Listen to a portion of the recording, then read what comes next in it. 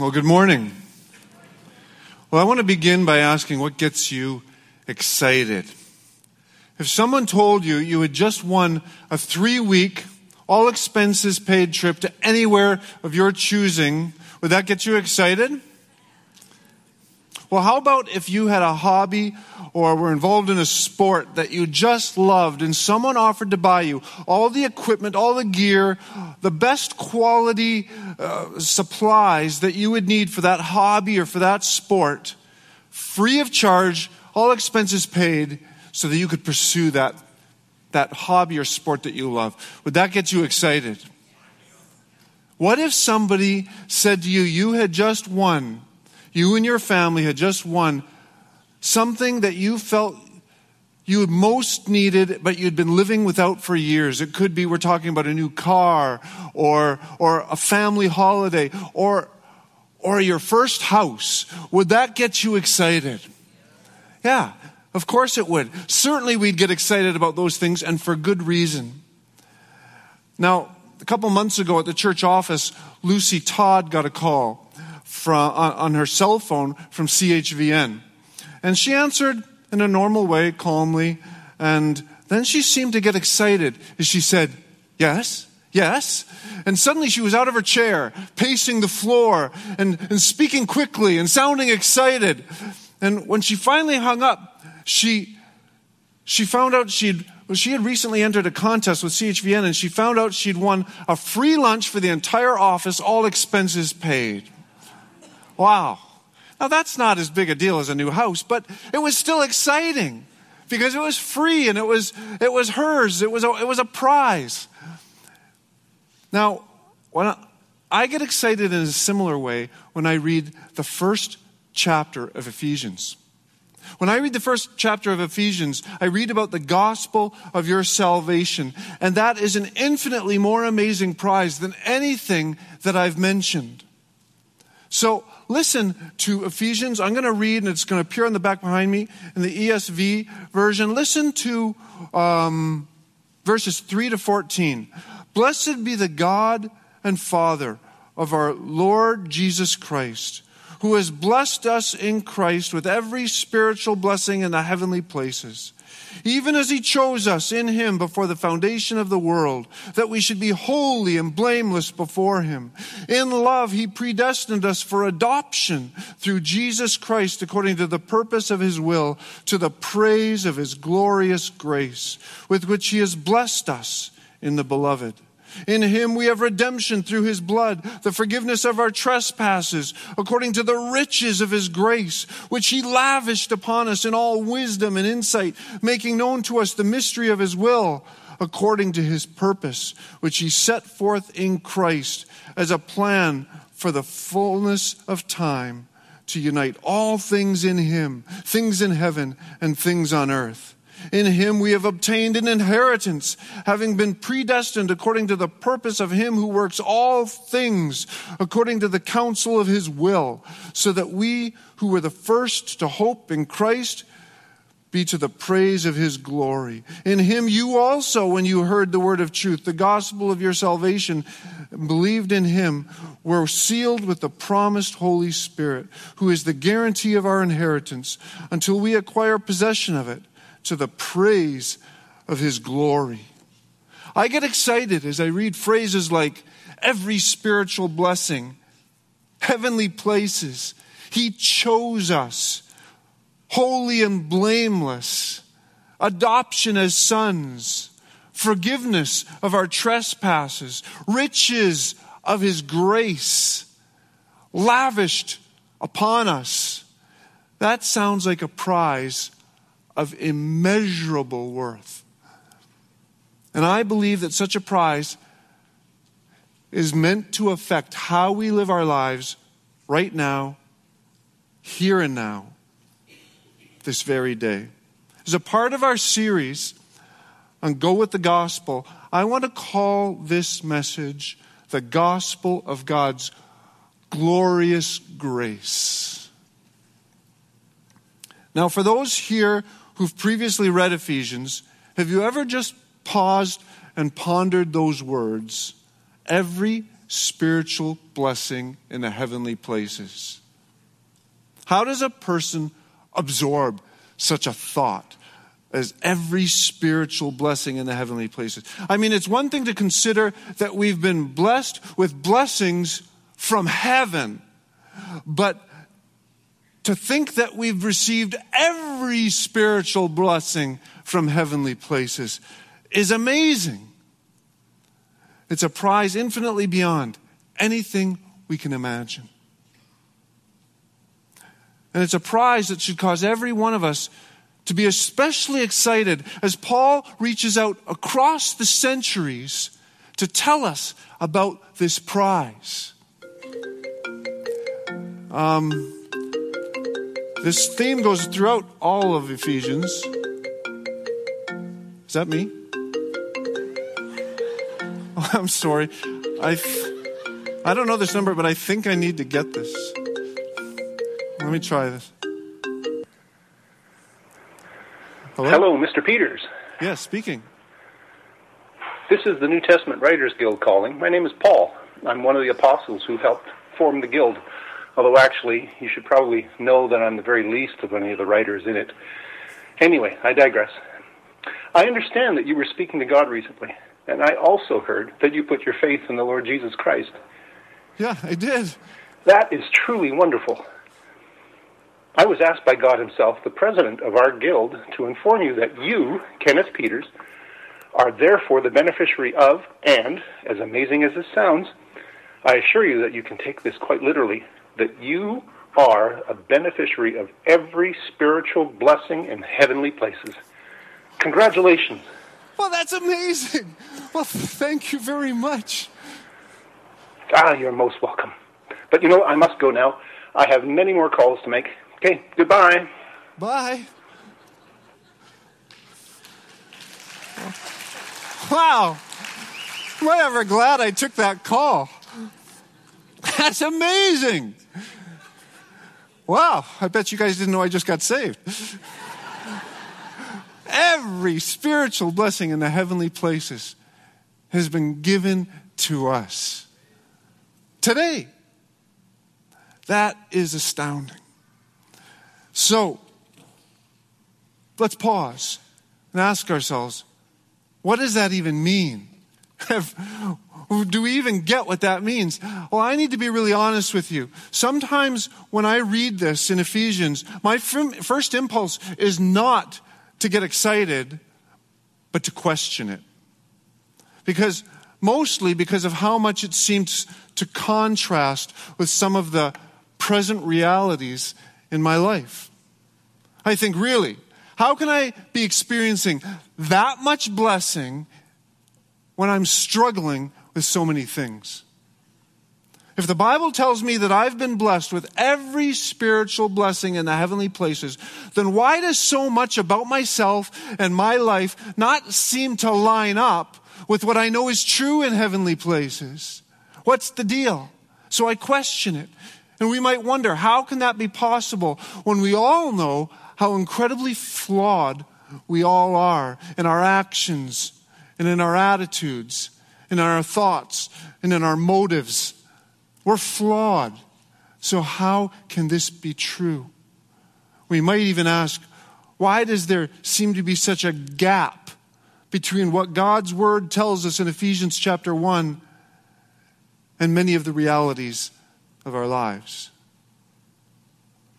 And with those questions in mind, we might be tempted to resign ourselves to be blessed with just some spiritual blessings from the heavenly places. That'd still be good, right? Heavenly blessings are amazing. Even just one heavenly blessing is amazing. So I'd be happy with even just a few.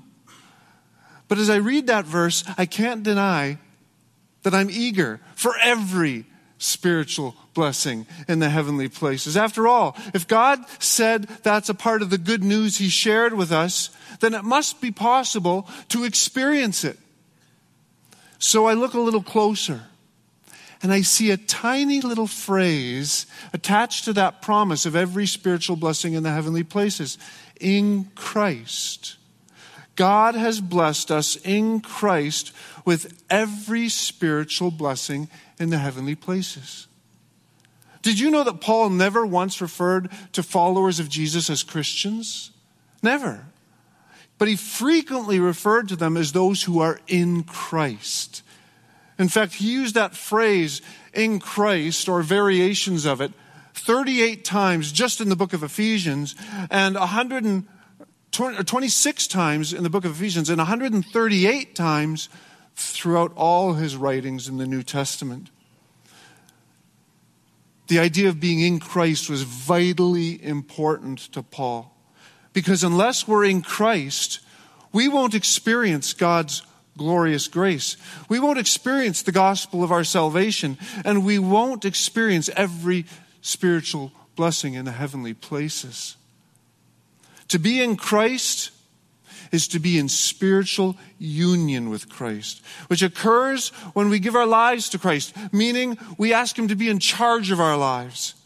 And then He comes to live in us by His Spirit, so that all that is His becomes ours. And we benefit from it all. We benefit from His perfect life. We benefit from His death. We benefit from His resurrection. All of those blessings are ours. Rankin Wilbourne writes that to be in Christ means you don't have to prove yourself anymore. Your frantic attempts to find or craft an acceptable identity, or your tireless work to manage your own reputation, these are over and done. You can rest in Christ. You are completely safe, hidden in Him. He represents you before the Father. He covers you, your sin, your shame, your weakness. Is that good news? In short, when God the Father sees a Christian who is in Christ, He sees His Son, Jesus. When I was in my late 20s, I worked for the head office credit department for Reimer Express Lines. And as the head office credit department, we were responsible to take all the worst cases from all our offices across Canada. So as they're doing their credit and collections in each office from each major city in Canada, when they got stuck with a very, very difficult client, they'd send those to head office. And me and one other guy handled those cases. And I did all my credit and collections by phone when I was working at Reimer's then. But one day, I don't even know why, because it only happened once, maybe because of what happened during this. My boss decided to send me to do some personal face-to-face credit and collections in Vancouver. He sent me to Vancouver to collect some of these accounts. Now, I was an inexperienced, very naive 27-year-old who knew next to nothing about the business world. And yet when I arrived at Reimer's Vancouver office, all doors opened to me. I was head office. You could say I was in head office, and head office was in me. Everything that was true of head office was considered true of me. Its authority, its financial resources, its priorities, despite the fact that I was just some kid in a suit that didn't know what he was doing half the time. That might have been why there was no second trip. But it didn't matter. When people saw me, they saw head office. And when God the Father sees me, He sees His Son, Jesus. I may be distracted by things in me that don't line up with what must be true in heavenly places, but God the Father is distracted by Jesus in me. And because God sees Jesus in me, He sees every blessing that's been bestowed on Jesus on me. And that's true of you. If Jesus is in your heart, He sees every spiritual blessing that's been bestowed on Jesus in you. Wow. I love the fact that the first spiritual blessing that Paul then mentions is that He chose us in Christ before the foundation of the world. Wow. So before the world was even created, God knew that each one of us who knows Jesus would be in his spiritual family. We were in the Father's heart that long ago because even then we were chosen in Christ. That means long before we existed, let alone before we had the chance to do anything that we might feel would make us deserving or that might make us undeserving, God chose us. Meaning the choice has nothing to do with our merits. Paul wrote elsewhere that even before I was born, God chose me and called me by his marvelous grace.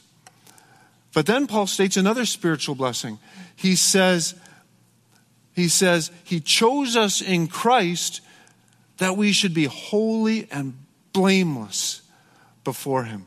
Now, I don't know how that impacts you, being told that you're holy and blameless in Christ, but I can honestly say I can be overly conscious of my blunders. Is that true of anyone else here? Anyone want to publicly acknowledge that distracts you sometimes? Blunders that reveal that my life is not really all that lined up that well with spiritual blessings in heavenly places. When I fail, I find it difficult to get it off my mind for a while, sometimes a long while. And I want to beat myself up.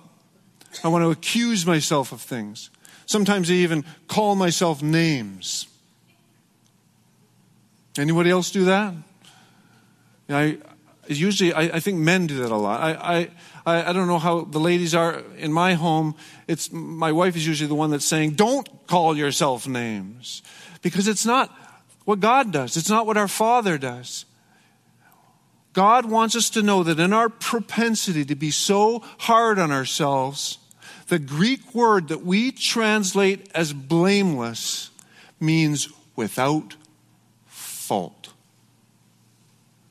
Despite all our blunders, God sees those who are in Christ as truly without fault, because his Son Jesus fulfilled God's righteous standard on our behalf by living a perfect life. And then he took every wrong thing that we've done to the cross when he was crucified so that he could pay the penalty for all of our faults. And then God demonstrates his power by raising him from the dead to new life. And when we put our trust in Jesus' perfect life and in his death for our sins, we enter into union with Christ. And then God only sees Jesus' perfect life in us. And all our sins have been paid for by Jesus. And the risen Christ lives in our hearts by his Spirit. That's the good news. That's why it's called good news. Despite how incredible it sounds, it means we become blameless, faultless in God's eyes, despite all the imperfections we see in ourselves and in each other. That's how God sees us every single day.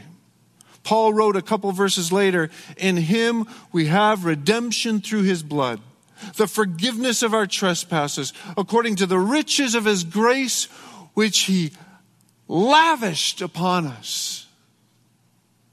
What do you think of when you think of something being lavished upon you? I think of a waterfall. Stand underneath a waterfall, and that's the same picture of God's grace being lavished upon us. It could even be Niagara Falls, which would kill us. But when God pours his grace on us, it brings us life. Yeah. Paul is trying his utmost to express the amazing spiritual and heavenly blessings that are ours in Christ. Complete redemption and forgiveness, all according to God's unlimited supply of grace, which overflows and abounds to those who are in Jesus, regardless of our merits. Our merits mean nothing to God. Only Jesus matters. But,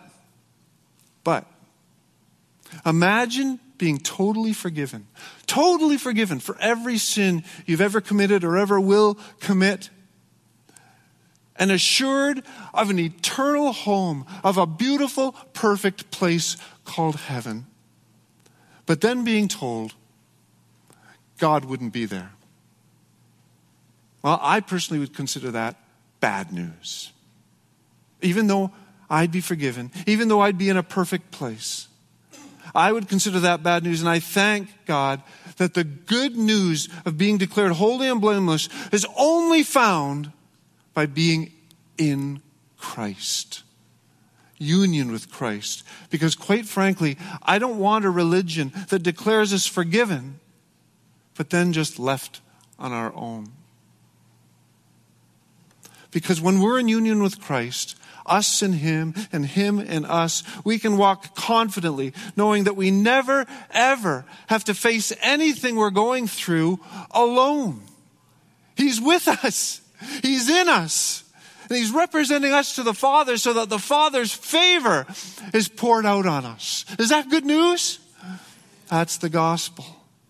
Rankin Wilbourne again writes, the greatest treasure of the gospel, greater than any other benefit the gospel brings, is the gift of God Himself. In other words, just the fact that we're in Christ is greater than any other spiritual blessing in the heavenly places. That's why Paul uses relational language to describe the blessings that are ours in Christ. He wrote that God chose us because it gave Him pleasure to adopt us as sons. Adoption is relational language. One could preach an entire sermon on what divine adoption is, even though there are very few passages that deal with it. It's never mentioned explicitly in the Old Testament, and it's only mentioned 5 times in the New Testament, all by Paul.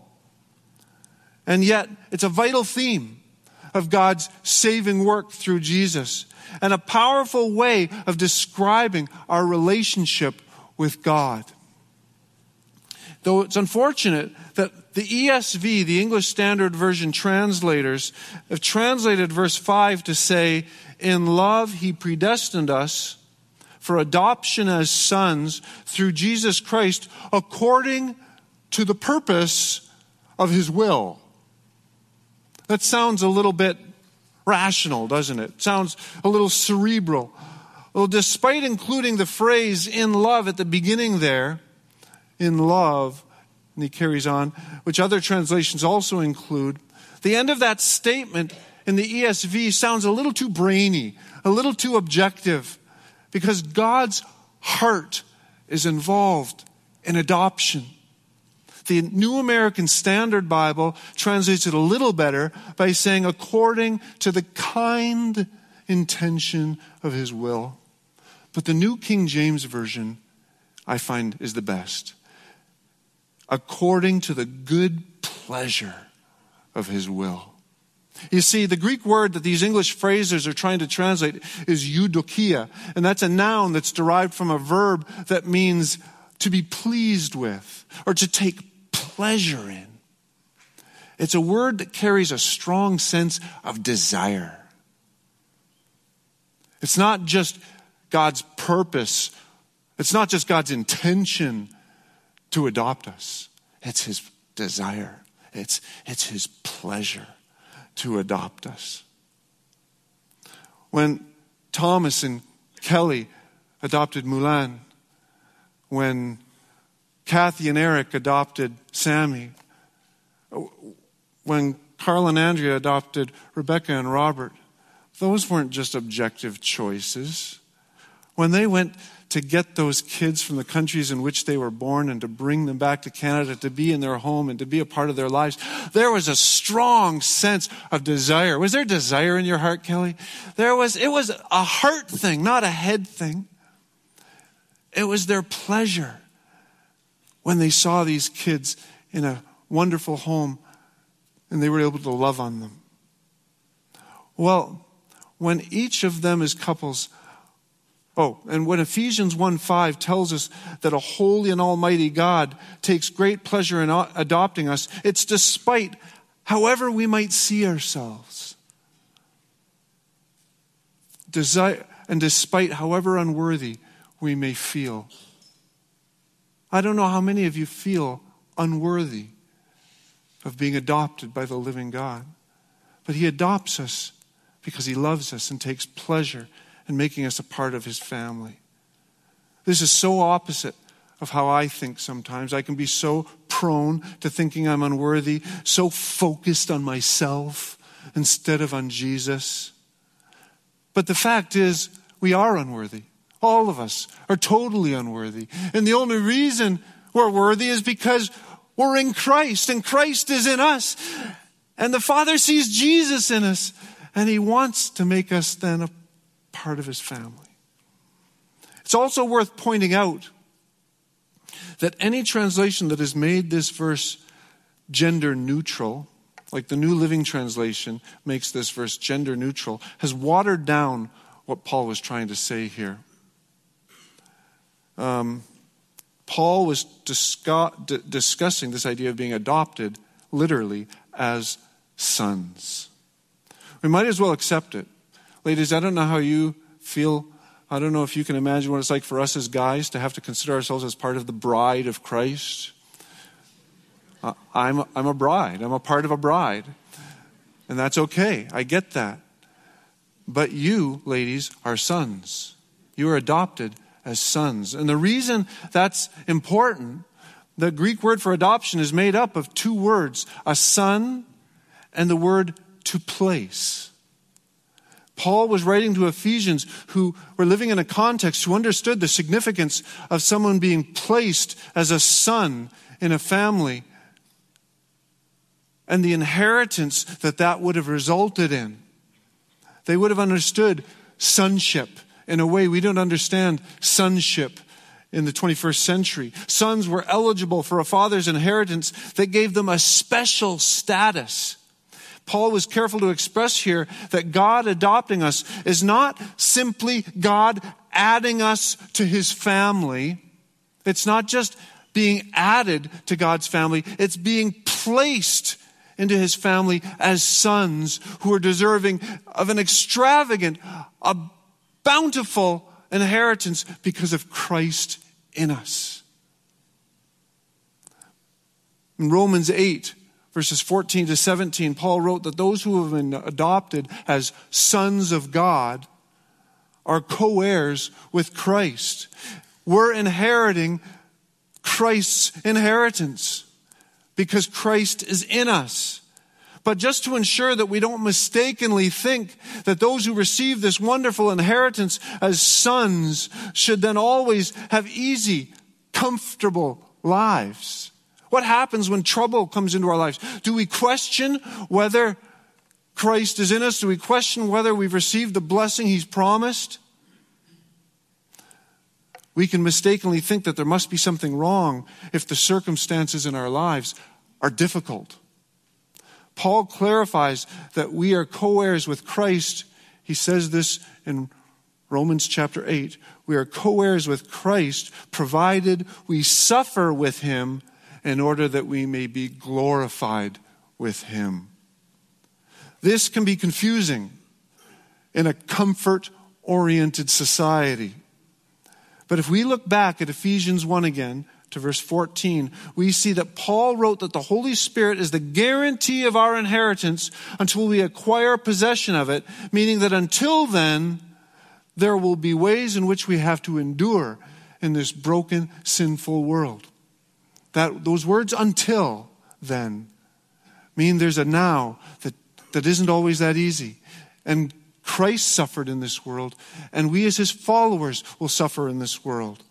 But that shouldn't come as a surprise to us that we're suffering. If Jesus was one who suffered, he was called the suffering servant. Even before he made it to the cross, he'd been suffering in this world. He experienced hardships in this world. He experienced grief in this world. He experienced betrayal in this world. He experienced difficult times in this world. So why should we be surprised when we do? We don't think that the Son of God, the fact that he suffered meant that he wasn't experiencing the fullness of God's blessing, do we? We don't question, oh, Jesus couldn't have been fully blessed. Look at how he was experiencing difficulties. No, we don't think that way.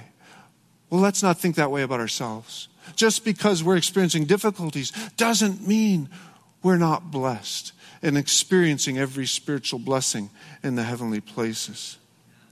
Whatever our circumstances, even if life is difficult, we can still be confident that God has conferred onto us the full inheritance of sons, our spiritual inheritance of eternal salvation.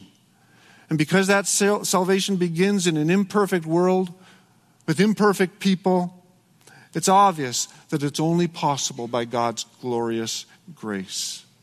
So no wonder Paul wrote that adopting us as sons is to the praise of the glory of his grace.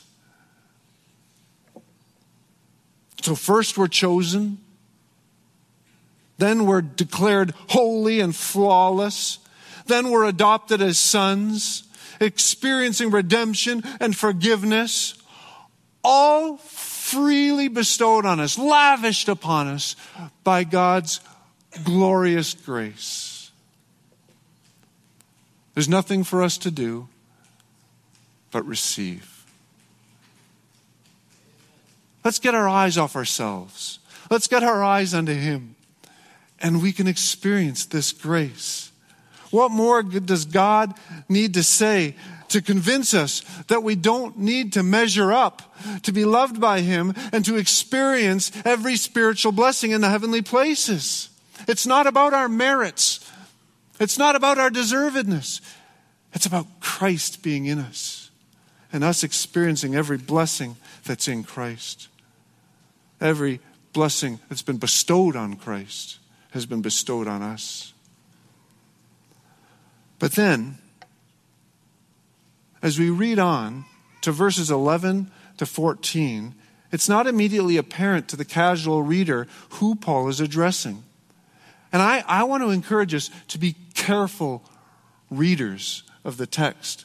Considering how much Paul has delved into the relationship between Jewish Christians and Gentile Christians later in this letter, most of chapters 2 and 3 are about the relationship between Jewish Christians and Gentile Christians. Most commentators agree that Paul is already addressing them separately in chapter 1, before chapter 2. It makes sense. There's continuity there. And the way that Paul does so in verses 11 to 14 should cause all of us to adjust our posture in what we do with the gospel of God's glorious grace. What do we do with it?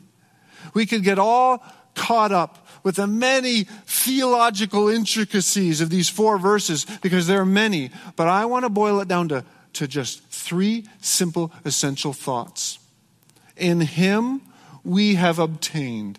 In him you also, when you heard. And 3, the guarantee of our inheritance. We, you, our. It seems clear that the we referred to in verses 11 and 12 are Jewish Christians. As Paul says in verse 12, we who were the first to hope in Christ. Paul wasn't shy about the fact that the gospel was for the Jew first. Paul said that, and he believed that. So the we there is the Jewish Christians. Paul was not, and then Paul then suddenly switches from we to you between verses 11 and 12 and verse 13, the same way he does in chapters 2 and 3, if you read ahead. And that strongly suggests that he has Jewish Christians and then Gentile Christians in mind in these verses. First he says we, then he says you. And he's talking about those who received the gospel first, the Jew first, and then he's speaking of the Gentiles. But it's what Paul wrote about the Jews then the Gentiles that I want to highlight. He wrote first that we, the Jewish Christians, have obtained an inheritance. And then he wrote that you also, you Gentile Christians, when you heard the word of truth, the gospel of your salvation, and believed in him, you were sealed with the promise of the Holy Spirit. So first someone obtained, and then someone else heard and believed. And this totally reminds me of another passage I just want to read from Romans 10, which was also about Jewish and Gentile Christians. Paul wrote, "How then will they call on him in whom they've not believed? And how are they to believe in him in whom they've never heard? And how are they to hear without someone preaching? How are they to preach unless they're sent? As it is written, how beautiful are the feet who bring good news." In other words, those who have obtained the gospel of God's glorious grace are meant to share it with those who have not yet heard so that they can then believe.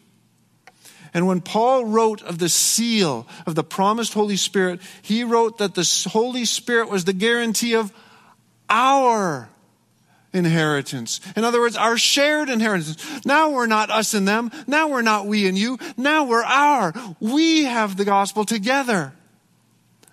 In other words, the gospel of God's glorious grace is meant to be shared across dividing lines. And in particular, in Paul's context here, across ethnic dividing lines. And the gospel of God's glorious grace is meant to unite those who were once divided. We and you become our.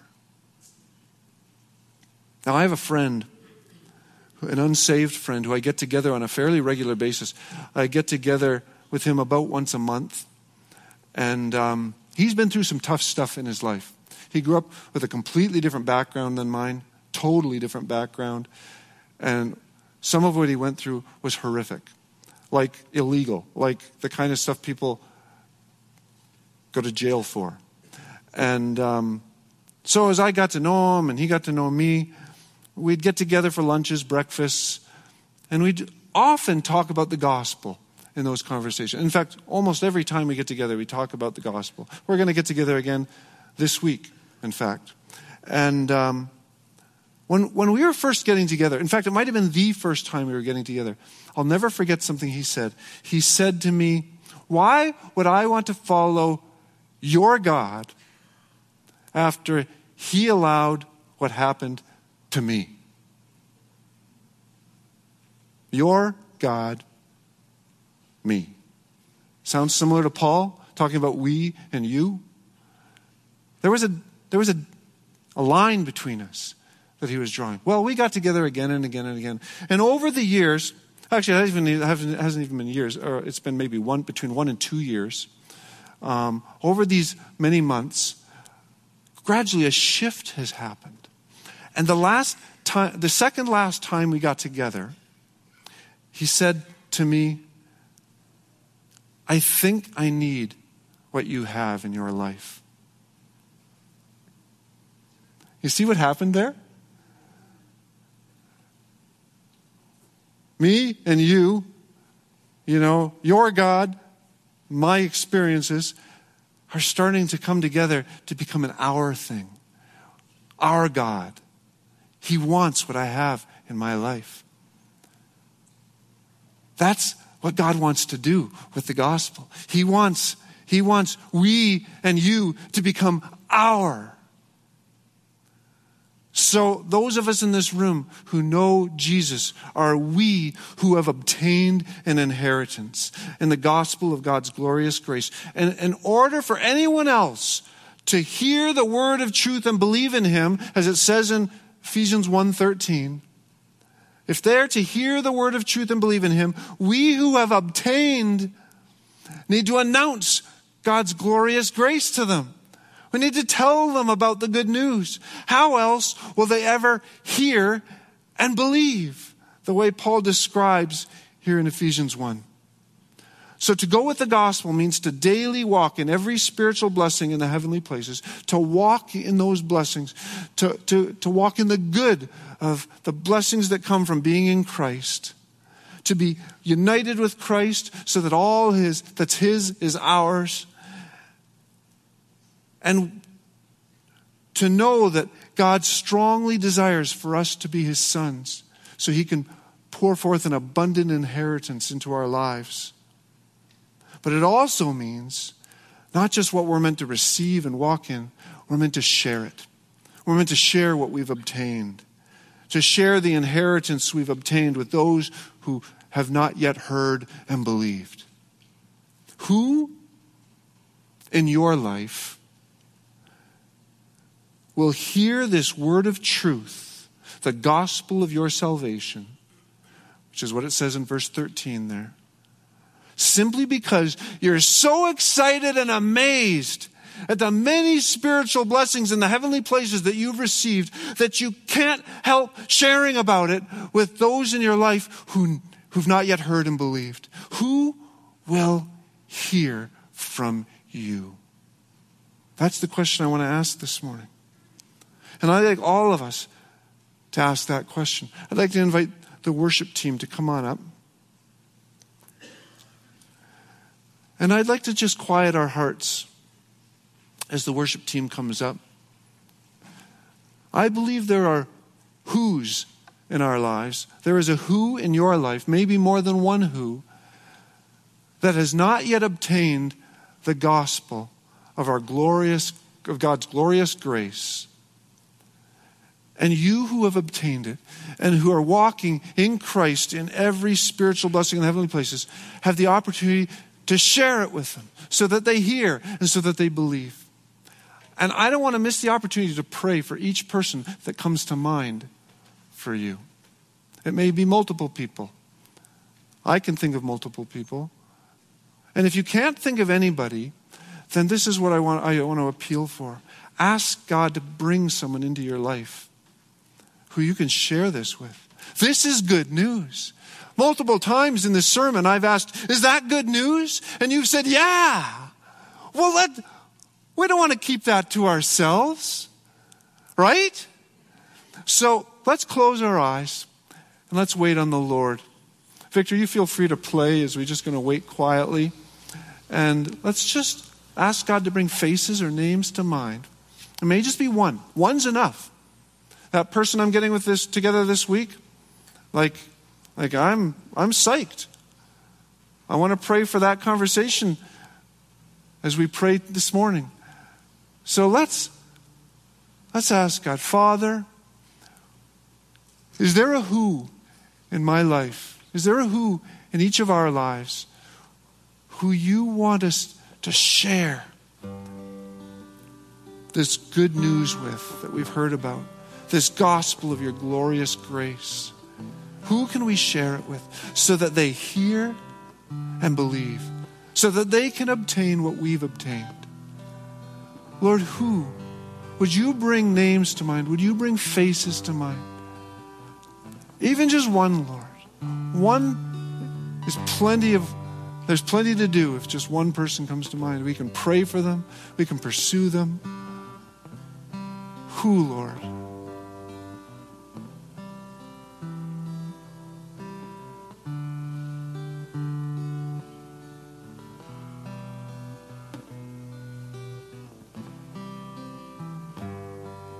Thank you, Lord.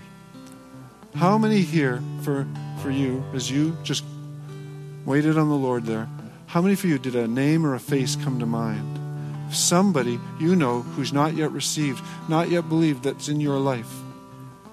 Okay. Not everybody, somebody came to mind. I'd like to pray for those of you who raised your hand, but I'd also like to pray for those of you who didn't. Because I believe we're on this earth to share what God's given us, what this gospel of his glorious grace. If we weren't on this earth for that, why wouldn't God just take us to heaven and remove his witness from this earth altogether? The reason he hasn't removed us is because he wants his light. We are his light to be on this planet. So, Father, I just pray that you would give each person who raised their hand an opportunity soon to speak of your glorious grace with that person or people who came to mind. Give us the opportunity, Lord. Guide us in our words. Guide us in our our comings and goings so that we can cross paths with this person. Would you sovereignly arrange it so that we would have a private moment, a quiet moment, a suitable moment to speak of how excited we are about your glorious grace, your gospel, your good news. Lord, show us the way. By your Holy Spirit, lead us into those people's lives so that they can hear and believe. And for those here, Lord, who nobody came to mind, Lord, I pray that you'd bring people into each of our lives.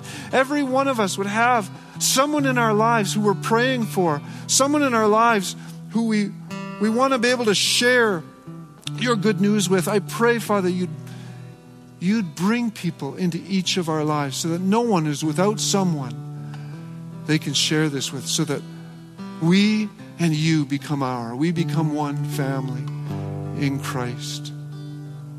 Thank you, Father. Do it, Lord. Now, if you're here and you don't know Jesus, this may be the first time, or I don't know, maybe you've heard about God many times, but you've now heard about his glorious grace and how it has nothing to do with your own efforts, your own merits, about you being deserving. All you need to do is receive. I want to invite you to receive Jesus as your Savior this morning. I want to invite you to respond. If you've been far away from God and you want to return to God, I want to invite you to do that. If you want to participate in this glorious grace, this amazing favor that God pours out on us who know him, I want to invite you to come to know him, to be adopted as a son. If you want to do that, I'm going to invite you to pray with me a simple prayer. It's simply a prayer that acknowledges we need God and that God sent his son Jesus to pay the penalty for all the wrong things we've ever done so that we could be forgiven. He took our punishment so that we could be forgiven. And God raised him from the dead so we could have a relationship with him. And he could be in charge of a new life that you have with him. If you want to do that, I'm going to invite you to pray this simple prayer with me. And those of you who've prayed it before, let's pray it again. Let's practice this prayer so that when you're talking with that person that came to mind, this is a prayer that you can invite them to pray. Let's all pray together, along with those who may want to do it for the first time. Father, thank you for your love. Thank you for your glorious grace. And thank you for sending your Son, who died for my sin, who paid the penalty for my sin. Thank you that means I'm forgiven. When I accept that gift, I accept it today. And I want to make Jesus the Lord and boss of my life. And I want to make him the treasure of my heart as I live for him. In Jesus' name, amen. If you just prayed that prayer for the first time or coming back to God after being absent from him, I'd love to talk to you afterwards. Please come and talk to me. Or you can go to the table where the balloons are and someone will be standing there and you can just receive a gift. We have a gift for everybody who prays that prayer for the first time or comes back to God. Well, I hope you feel encouraged by the gospel of God's glorious grace. And I want to just bless you as you go out. But if you want prayer for anything at all this morning, I know we're going to be praying for Peter and Everil at the front. So if you'd like to pray for them, please come on forward and let's surround them and pray for them. And I got no mic. Dale's got the mic. Peter, why don't you come on up here so people can see you a little better? I didn't want to interrupt. Is it on? No. Okay. Didn't want to interrupt, but before the preach happened, the Lord was reminding me about when I came to Christ as a 16-year-old lost kid. And, when I came to Christ, eternity meant very little to me. It was about the here and now. Does this mean something for me now? And the gospel that was preached to me was, God can be your Father now, and He will treat you as a son now. And so I want you, if you've been longing for a father, you think, my life is a mess, and I don't know what to do with my life. I want you to invite Jesus to come into your life and say, I need a father. Father, in the name of Jesus, could you be my father? Could you father me? And so for the young people in this group, that's what you need. Eternity? Absolutely. But right now, you're faced with, what's my future in the next year, this summer? And you need God to speak to you and father you, to grow you, to have a plan for you. And so I just encourage you to receive Christ and be fathered through that. Yeah, if you'd like to respond to that, please make sure you come forward, and we don't want you to miss out on that opportunity. And if you're here, you're struggling to receive God's grace because your focus is on your own failings, we'd love to pray for you about that too. If you feel stuck in that area, unable to receive, unable to believe it could be true for you, please come on forward. I'd like to personally pray for you if you're feeling that way. But we're going to pray for Peter and Everil. Anybody here who'd like prayer for healing? But otherwise, we'd like to just bless you and dismiss you.